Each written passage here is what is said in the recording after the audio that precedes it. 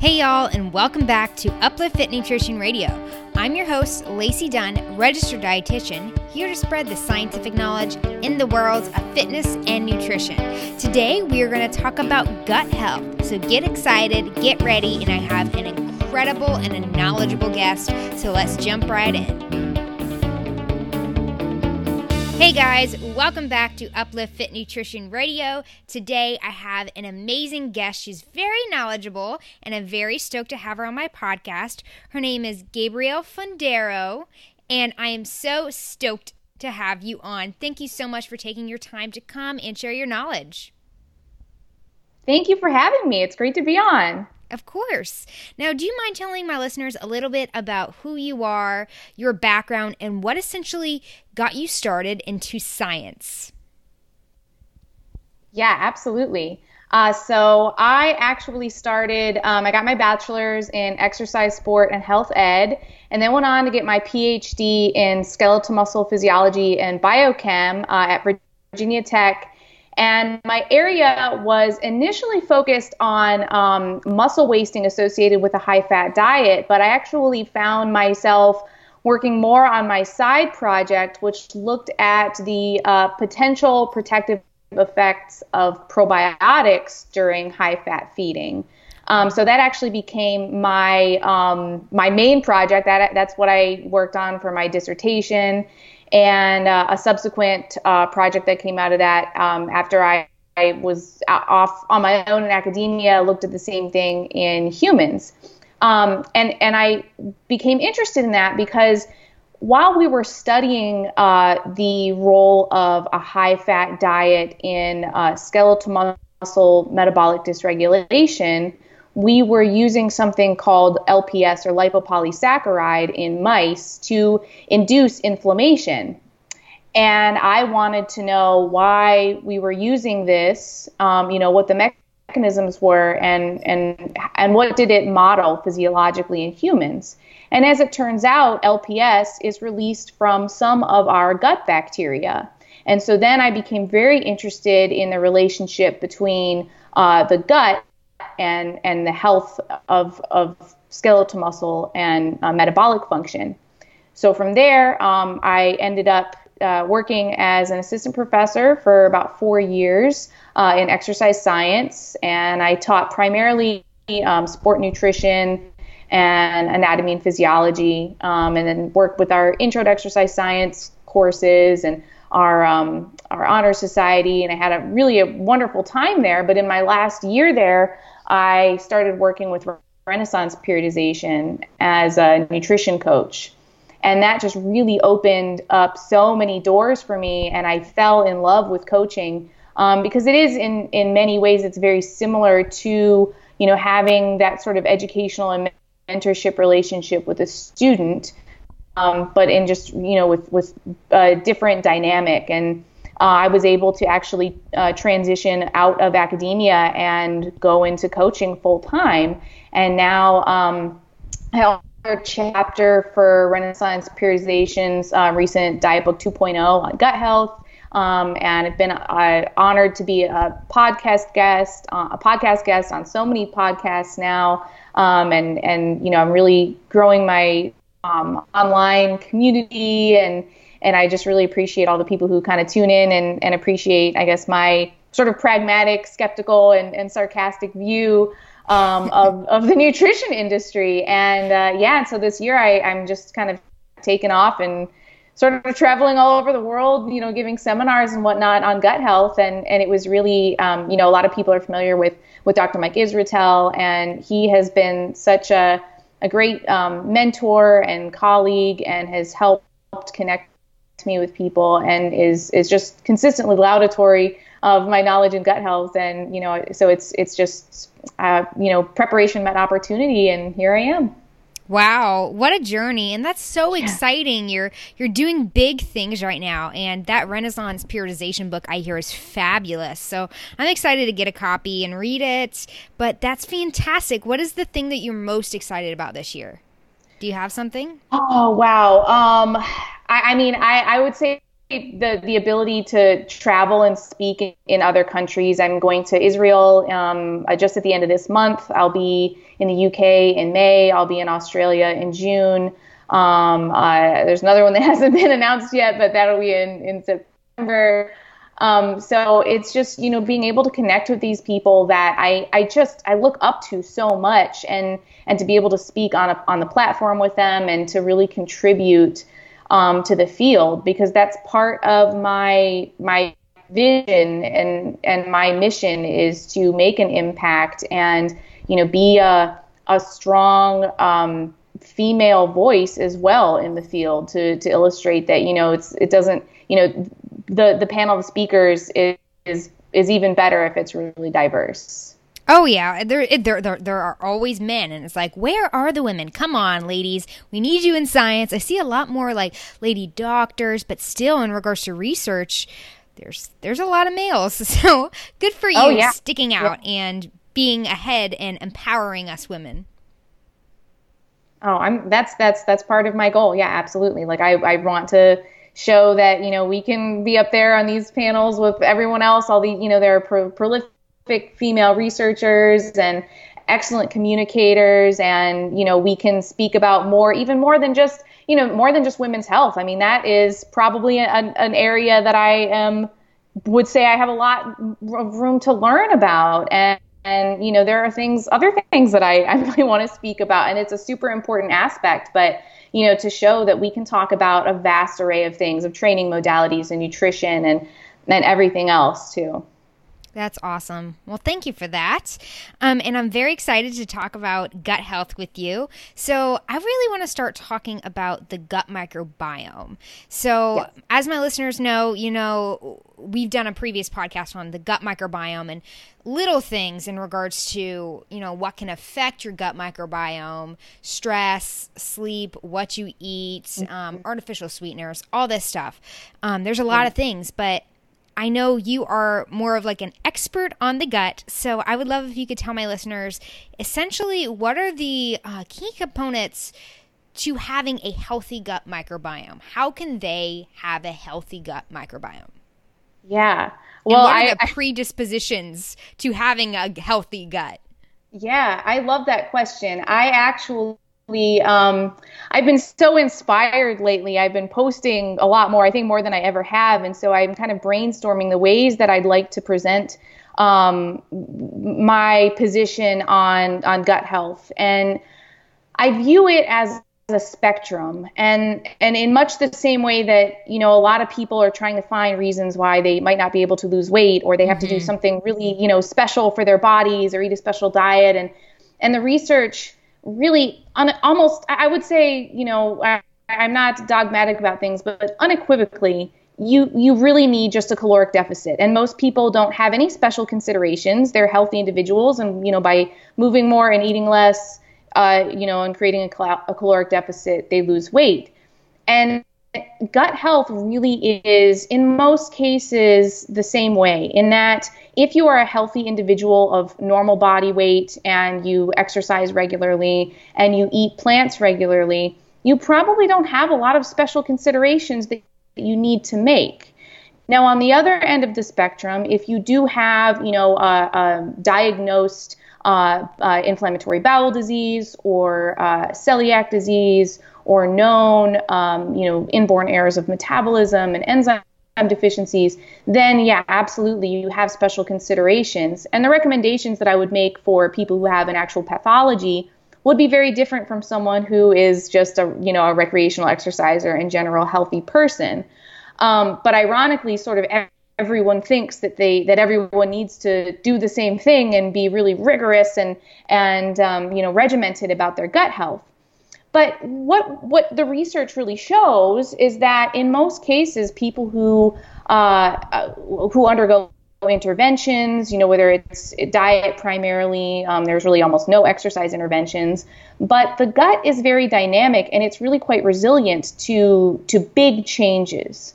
So I think that's one key thing to realize, is that the primary determinants of what your gut will look like really are your gender, your age, and your geographic location.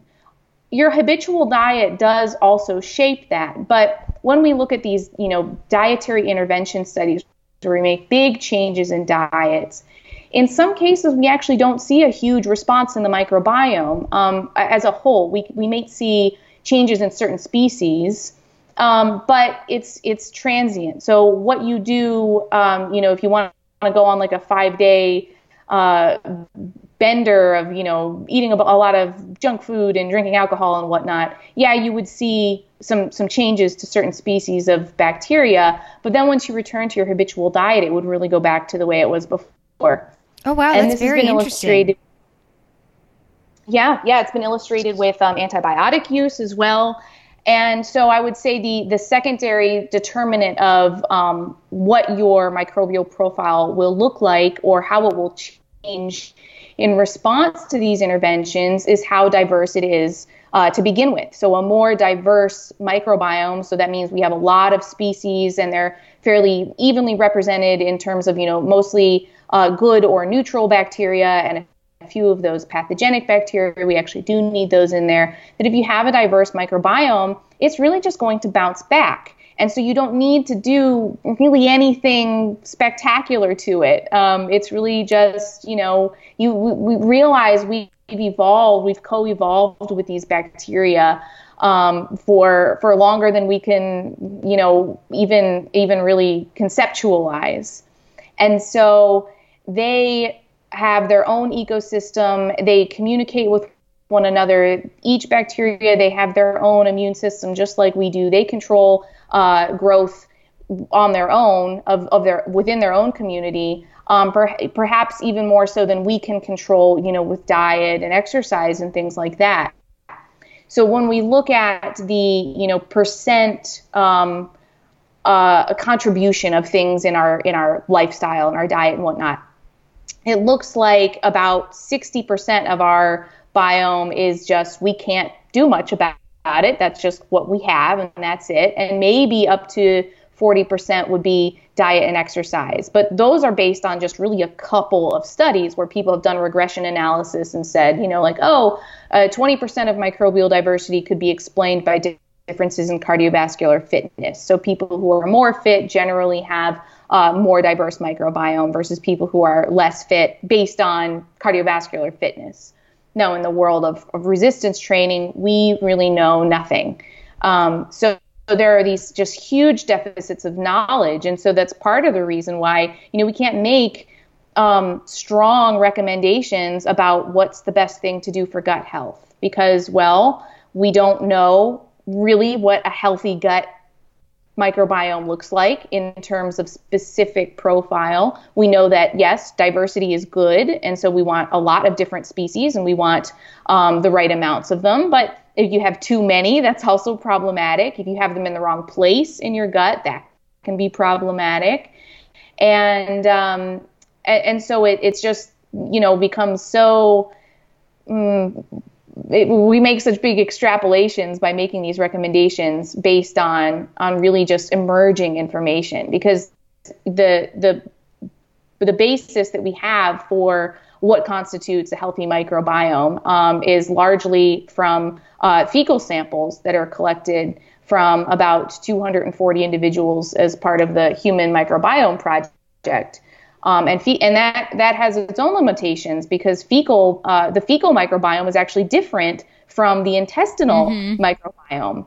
So, even from there, we have to make extrapolations. And then when we look at mouse studies, there are really, really intricate, well-designed mouse studies that show mechanisms, and we can really almost determine causation from these mouse studies. But the digestive tracts of mice and the immune systems of mice are different from humans. And even when we look at mice that come from different labs, we've got Jackson Labs as a big producer of research mice. The mice actually have different microbiomes depending on which lab they're coming from. And so, of course, when you're looking at microbiome research, that makes a huge difference. So that's a very, very long answer to say that I don't think we know enough to say that there's a protocol for creating a healthy gut. And that what we look at is correlation in that, I can say with good confidence that it's good to eat a diet that's rich in plant foods, because we know fiber is very important, and that it's good to exercise regularly, but not to overtrain, because that can be immunosuppressive. And that if you are, like I said, of a normal body weight, and you're exercising regularly and eating a diverse diet, that you probably don't have to do much of anything. And that if we go on the other end of the spectrum, you're going to be working with clinicians and things like that to keep, health in order, and you probably will have special dietary considerations. Now, if you're somewhere in the middle, which a lot of people are, and they have some gastrointestinal issues, unidentified perhaps food sensitivities and things like that, a lot of people will, recommend a probiotic. But probiotics effects are strain specific. So we can't say that there is just one probiotic that will alleviate all of your symptoms. Mm-hmm. So usually I recommend that there's a really cool website, and you have to be very specific, because if you type in the wrong thing, it'll send you to the wrong website. But I can send you this link too. But the USprobioticguide.com, which it sounds like it's a .com. It sounds like it would be kind of a weird website, but it's actually really helpful, because it's just a group of researchers have sort of curated this website, it's a consortium of different probiotics that you can sort by what they've been shown to alleviate in the literature. So, for example, antibiotic-associated diarrhea, or traveler's diarrhea, or IBS. And then you can also sort it by the strength of evidence. And so from there, you can find a probiotic that is suited to your needs. And, aside from that, we can't say that there's anything really that's, strongly supported by the evidence in terms of things that you can take, or special things that you can do. Because really everything is just correlation. Yeah, that's very interesting. I definitely need to get on that website, so thank you for letting me know about that. I know there are different probiotics that are tailored to different individuals, whether that be, there's even male-specific, there are female-specific in regards to decreasing the amount of UTIs. So overall, you're saying that taking a probiotic for a specific cause, if it's proven effective, would be beneficial. Yes, yeah. Okay. And I would say, we can't necessarily say proven effective yet in terms, because part of the problem is, we may have like a breadth of research, like that this one probiotic strain has been used once to treat a few different things, but perhaps hasn't been replicated very well. And when we have probiotics that are geared towards, males versus females, some of that is mirroring the difference that occurs natively, that we naturally have a different microbiome in males versus females without any sort of dietary intervention or anything like that. There's a great deal of overlap, but we do have some differences. Or they're gearing towards bacteria that would be part of the vaginal microbiome, which, certainly you can have some transfer there, although ideally you don't, and that the vaginal microbiome is significantly different from the fecal or colorectal area microbiomes. So, but that in that case, they would have more lactobacillus and things like that, because that's usually because the vaginal microbiota are happier in an acidic environment. So that's usually what they're gearing it towards. You're going to have more lactobacillus probably in that probiotic strain versus what you would have in one that's made for men. Not to say that, that they've been proven super effective for reducing things like BV and whatnot. But I have seen, some emerging literature that can be protective and even, in the role of oral contraceptives versus, non-hormonal IUDs and things like that. Interesting.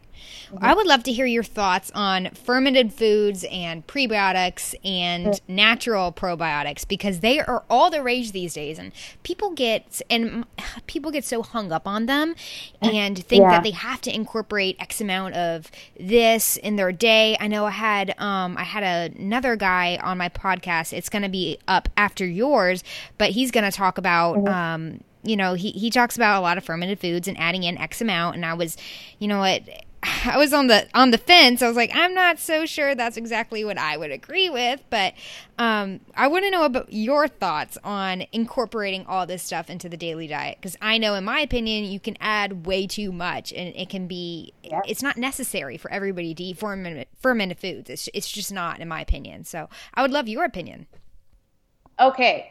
But yeah, I agree with the fact that, not everyone needs to include fermented foods in their diet. And when we look at the, potential influence or recommendations of, how much people need to eat, like in the recent article that came out of, I believe it was the American Gut Project, and they recommended that, 30 different plants was that's what everyone needs to be eating.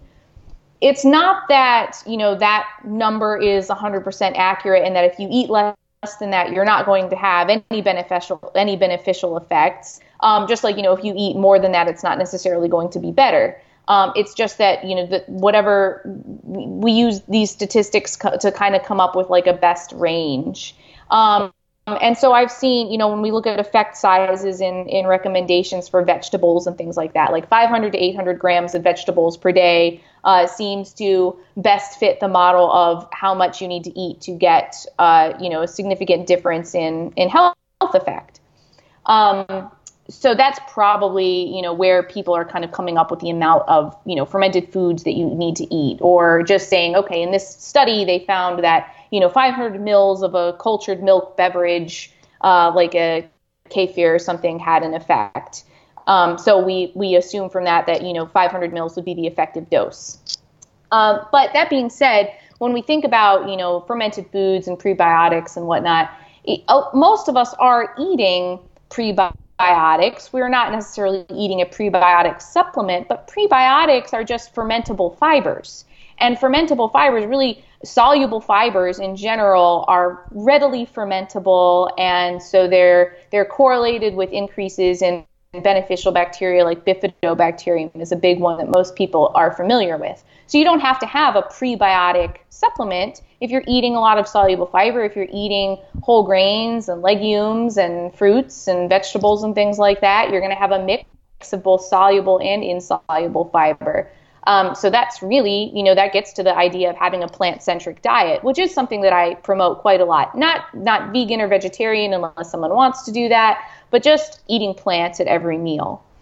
And then in terms of the fermented food products, if you do have a fermented food that has probiotic bacteria in it, that's great. You don't necessarily know what the count of bacteria will be in that food. So, in most cases, it's going to be less concentrated than one you're going to have in a probiotic supplement. So you actually might run into less risk of having, too many bacteria. And I say that in sort of what's too many? Well, some people who are taking certain medications that change the acidity of the stomach and duodenum, which is part of the small intestine that's in closest proximity to the stomach, they're at increased risk of a small intestinal bacterial overgrowth. It appears based on the literature, because we're changing the pH there, and because we're making it less acidic, more bacteria can take up residence there. We don't necessarily want bacteria that are supposed to be in the large intestine hanging out in the small intestine and producing a bunch of gas and things like that we can't pass as easily.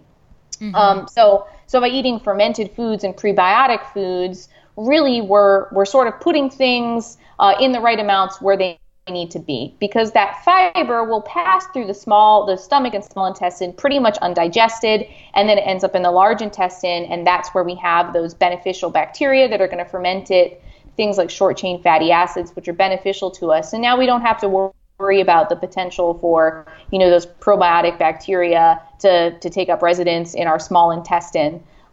Which is, that's sort of just one of the risks that perhaps people aren't necessarily familiar with. And the other thing is, if you're thinking about taking a probiotic, there's not necessarily evidence that they have to enrich the gut. And really, they probably don't. They probably pass through and may or may not have an effect on their way through the gut. So that's another thing to keep in mind, that some people are actually resistant to enrichment by probiotic bacteria. And it seems that people who have a more diverse microbiome don't seem to be enriched as easily by probiotic bacteria. But that's fine, because if you have a diverse microbiome already, you don't really need that stuff. And then if you're looking at fermented foods, the only thing I would caution people about is that if you're getting something that has been fermented or pickled or something, but then has been pasteurized, it's not going to contain significant numbers of beneficial bacteria. Yeah, also, they've been killed off. Yeah, exactly.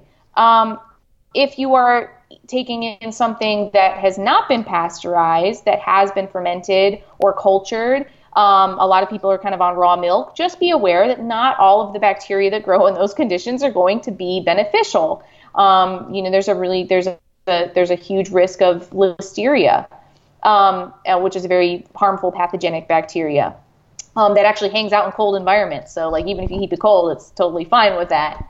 So just keeping those things in mind, and that for a bacteria to be considered probiotic, it has to have shown a beneficial effect. So not all bacteria can be considered that grow in these cultured foods can be considered even probiotic.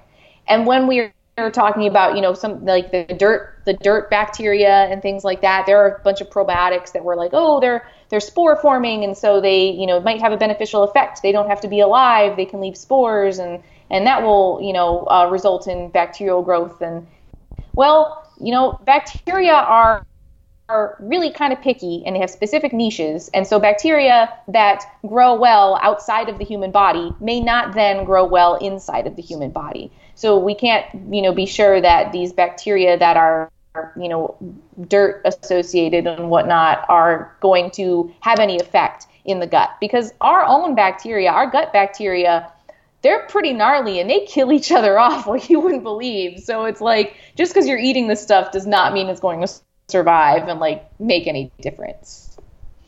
Oh, thank you for that. Very, very, very enlightening information for some people, especially those that have been so stuck on the fermented foods for so long and eating this for this. And so thank you so much for describing that. I do want to get into a controversial topic, if you're okay with that. And that is artificial sweeteners and their impact on gut health, which then impacts body composition. Because I know this is something I hear all the time. Like, if I have this diet soda, I'm going to gain weight, but not because of the calories. Oh Lord, sorry, my cat is going insane. That's okay. But because of the alterations in my gut microbiota. So, wanted to get your expertise. I love that question, and especially that you linked it to body composition. When you look at and really, I'll say even with randomized control trials, but even the epidemiological studies where we look at with large populations, looking at people over time, replacing sugar sweetened beverages with either artificially sweetened, or obviously non-caloric like water and things like that. But when we're looking at replacing sugar sweetened beverages, it does improve body composition. It does lead to weight loss. Even though, yes, we're adding artificial sweeteners, we cannot defy the laws of thermodynamics and then say that, weight loss becomes impossible, or that, even though we're eating less and we have a caloric deficit, we can't lose weight. That's simply not the case. It's just not how it plays out in real life. When we look at it at the intervention level, and we look at how people respond and how their guts respond to artificial sweeteners, there is some evidence that a small proportion of people will see some level of metabolic dysregulation in the form of changes in insulin sensitivity, and will see changes in the microbiome. But that's because the microbiome changes in response, certain taxa or certain species of bacteria change in response to dietary changes. And so if you are reducing your sugar intake, well, now you're reducing a fuel source for those bacteria. Some of these artificial sweeteners are have a greater influence on bacteria, perhaps because they are actually can be metabolized. Because in the case of like aspartame, we're looking at it's made of amino acids. Splenda or sucralose is very, very similar to sucrose. So it could have an effect, certainly. But the real, does that really matter in the grand scheme of things? So if you're looking at, maybe, there was a recent RCT that came out, and they assumed, or they estimated that about, 1 in 10 people would see some change in insulin signaling in response to regular consumption of artificial sweeteners, or about with using saccharin. Maybe about a third of people had any change to the microbiome, but it didn't lead to anything. So I think it's important to realize that just because we may see changes in specific species in the microorganisms, that doesn't mean that as a whole our whole microbial ecosystem has been drastically affected. Because part of it is that realize there are thousands of species that we're looking at in there, and they're all interacting with each other. They're interacting with our immune system. They're interacting with our dietary components. So it's even very difficult to say, for sure, oh yeah, the artificial sweeteners definitely had the effect, and they were a direct influence. And then it's also important to look at, how does that play out when it actually comes to, weight gain and body comp? Well, it actually doesn't really seem to do anything at worst, and at best, it actually does lead to weight loss because we're reducing our caloric intake. And when we look at, one of the best, like I mentioned earlier, one of the best ways that we can sort of, think about maintaining gut health is to maintain, healthy body weight and control adiposity. So, you weigh the pros and cons of, is using an artificial sweetener from time to time helping me control my caloric intake? Okay, that benefit is much greater than, the potential for maybe like, a 10% chance of it modifying insulin signaling a little bit. But even if we do modify insulin signaling a little bit, that doesn't make it impossible to lose weight either. Oh, thank you. I know people get so hung up on it, and I'm like, really, it's going to probably benefit you to have the diet drink versus the high caloric drink. And then, of course, there's the other side of people that are like, oh, I can't have the diet drink, but I can go have this kombucha that has extra calories and carbohydrates in it. And I'm like, oh God, facepalm. Or the suja juice that's like, okay, it's juice, it's fine. I'm not going to like demonize juice or fruit or anything like that. But like those things have, 40 grams of sugar in one bottle. Yes. And it's just very calorically dense, and people don't realize that still counts. These are, unless something is, 100% juice, we generally are counting things that are like blends and concentrates and things like that, whatever additives, that could still be considered along the lines of a sugar sweetened beverage. They're just very calorically dense. And if we have, and if you're trying to balance, having a nutrient dense diet, and not necessarily keeping track of calories, because not everyone needs to do that. But those are ways that, you sort of get an increase without necessarily realizing it or having the same satiety signals in response to the caloric load that you're getting. Exactly. I know a lot of people will think smoothies are easy to do, juices are easy to do, and then they're like, oh, why am I so hungry all the time? Well, because that's not filling at all. Yep. And it's just carbohydrates. So you're just spiking your insulin and your blood sugar and then creating a drop, making you even more hungry again. Mm-hmm. Yep. So very common. The next thing I wanted to ask you is another controversial topic. And that is in regard, and that this is just because it's been stuck on my mind and I've been seeing it everywhere. And I want you to tell the science about celery juice. Oh gosh. Oh man, I had a poor client who was doing the celery juice thing, and man, she had some really bad gastrointestinal issues going on. And I said, it does not sound, and she thought that it was causing a detox, and I had to explain, celery juice does not detoxify our bodies, and that detoxification is something that occurs in a human body, but it happens via enzyme function. That happens in the liver. So we have enzymes that remove toxins or detoxify them, make them inactive, like that LPS that I mentioned earlier.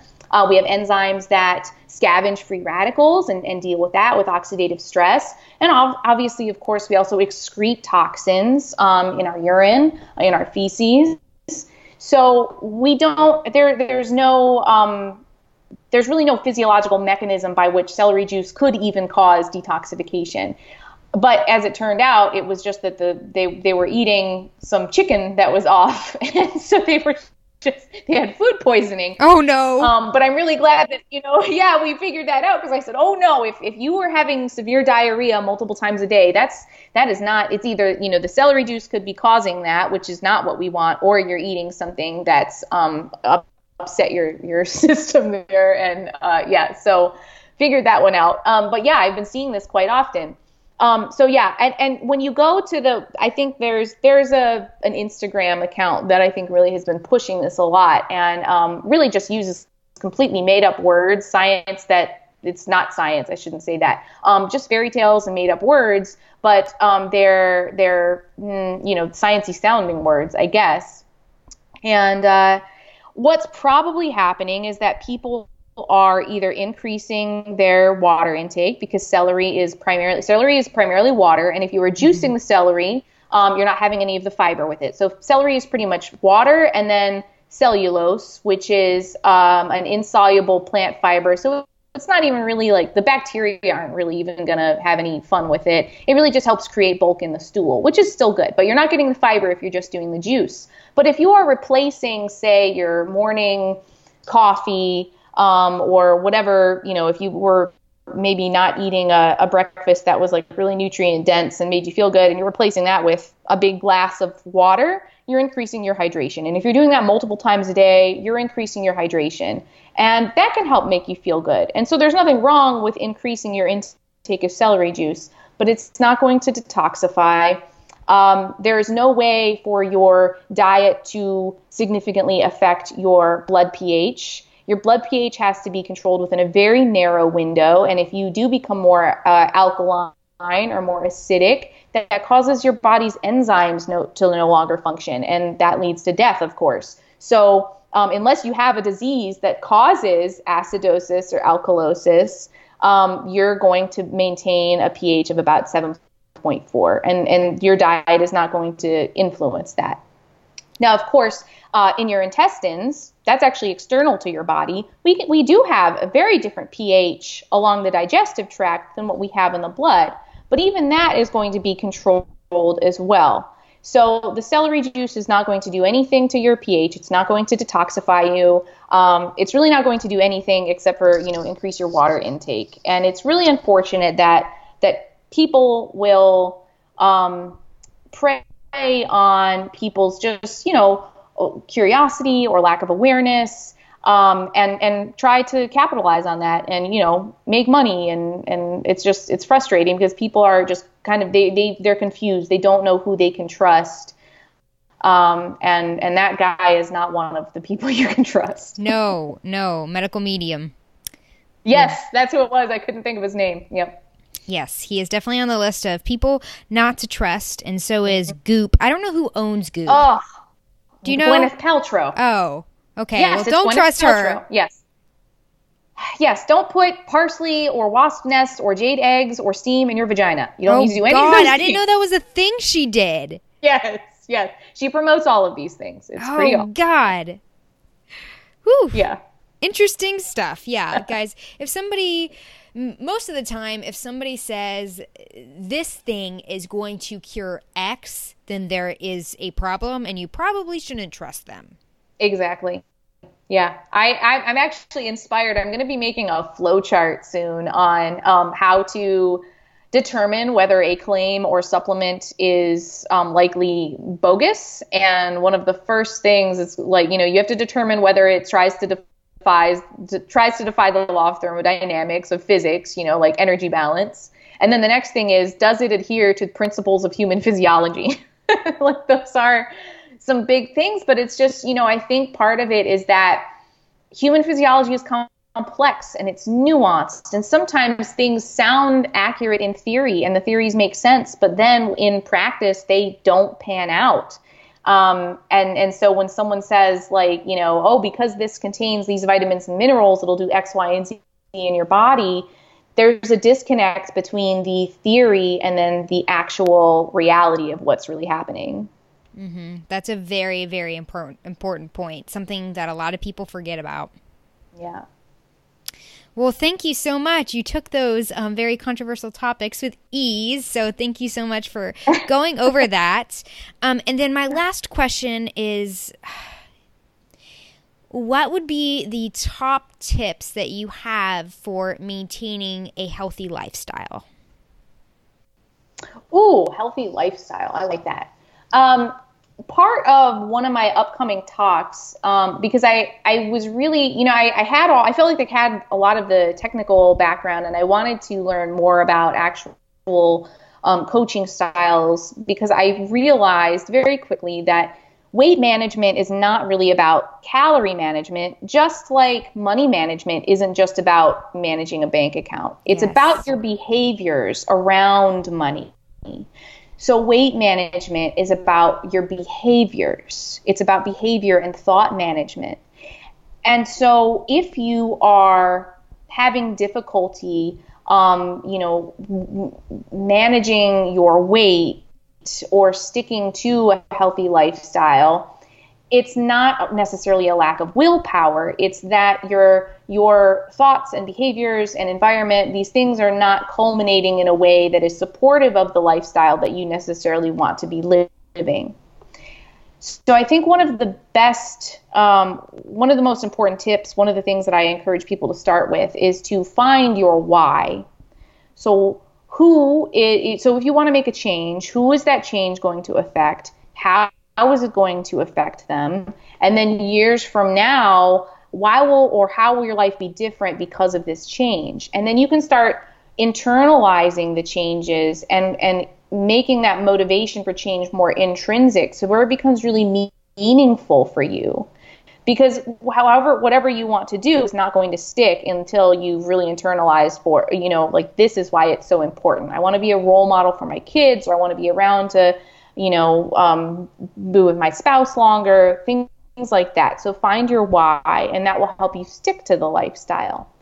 And then in terms of making things a little bit easier for yourself, trying to manage goals in a way that makes them more bite-sized. So you have like a really long-term goal of losing a large amount of weight, or a new PR or something like that. Focusing on sort of your process goals. So what are you going to do day to day to get you to that end goal? And you can celebrate those, because the more that you celebrate your success, the more you build up your confidence and what we call self-efficacy, which is sort of situational self-confidence, that yes, you can do this. Every day you can do the things, and at the end of 3 months or whatever, you will reach that point. And then I think the third thing would be to find ways that help you manage stress and sleep, because those are two that can really reduce your level of self-control or willpower. If you're really tired or you're really stressed, you may feel like you don't have time to do X, Y, and Z. So if you can find ways to, get into a good sleep habit, have good sleep hygiene, and then whatever reduces your stress levels, meditation, mindfulness, taking time for yourself. I really encourage people to think of it in the same way that, a flight attendant tells you to apply your own oxygen mask first. You have to take care of yourself first before you can take care of everyone else, in the best way possible. Amen to that. Yeah. So it was really not a lot to do with specific nutrition things, because really, it's about behavior change and thought change. Oh yeah, it's very powerful, and people forget to, they go after fitness, they go after nutrition, and they forget to feed their mind and make sure that their environment is feeding them with something that is going to uplift and encourage them and help them be their better selves. People forget about that. So it's very, very important to create that behavioral change, to make sure you have a healthy mindset and you're fueling your mindset, and your overall health will drastically change if you do that. Yep, absolutely. Well, thank you so much for your time. It's been an excellent time, and it's been a pleasure to speak with you. If you could tell my listeners where they can find you, follow you, look at all your amazing Instagram posts or your stories, or look up the Renaissance Periodization book, that would be fantastic. And I'll make sure I link everything in the description below as well. Awesome. So they can find me on Instagram. I'm Vitamin PhD. Same thing on Facebook. So I have a page there as well. And I have a blog that I don't update regularly enough because I make all my too long posts on Instagram, but that's vitaminphdnutrition.com. And then they can also find me on the Renaissance Periodization website. Like you mentioned, we have our RP Diet Book 2.0 that's available for purchase there. And I'm actually also writing another book that's going to be completely on gut health and the relationship between the microbiome and multiple facets of human health and physiology. So that'll be coming up probably maybe beginning of next year, end of this year, because I've got quite a few things going on. But I do encourage people to go to vitaminphdnutrition.com and check out the podcast that I have there, and also tickets to upcoming events and seminars, because I'll be traveling all over and hope to, meet some of my listeners. Well, heck yeah. If you come to Houston, let me know. Okay. I mean, you know what? I'm so mobile. Like, I can just go to really any state that I want. That's awesome. Well, I'm so excited for you. I want to explore. That's exciting. And you'll get to see a bunch of different places, meet a lot of people, and continuing spreading your message, which I'm very, very thankful for. So thank you so much again for your time, and I hope you have such a fantastic night. Thank you. You too. All right. Bye. Bye.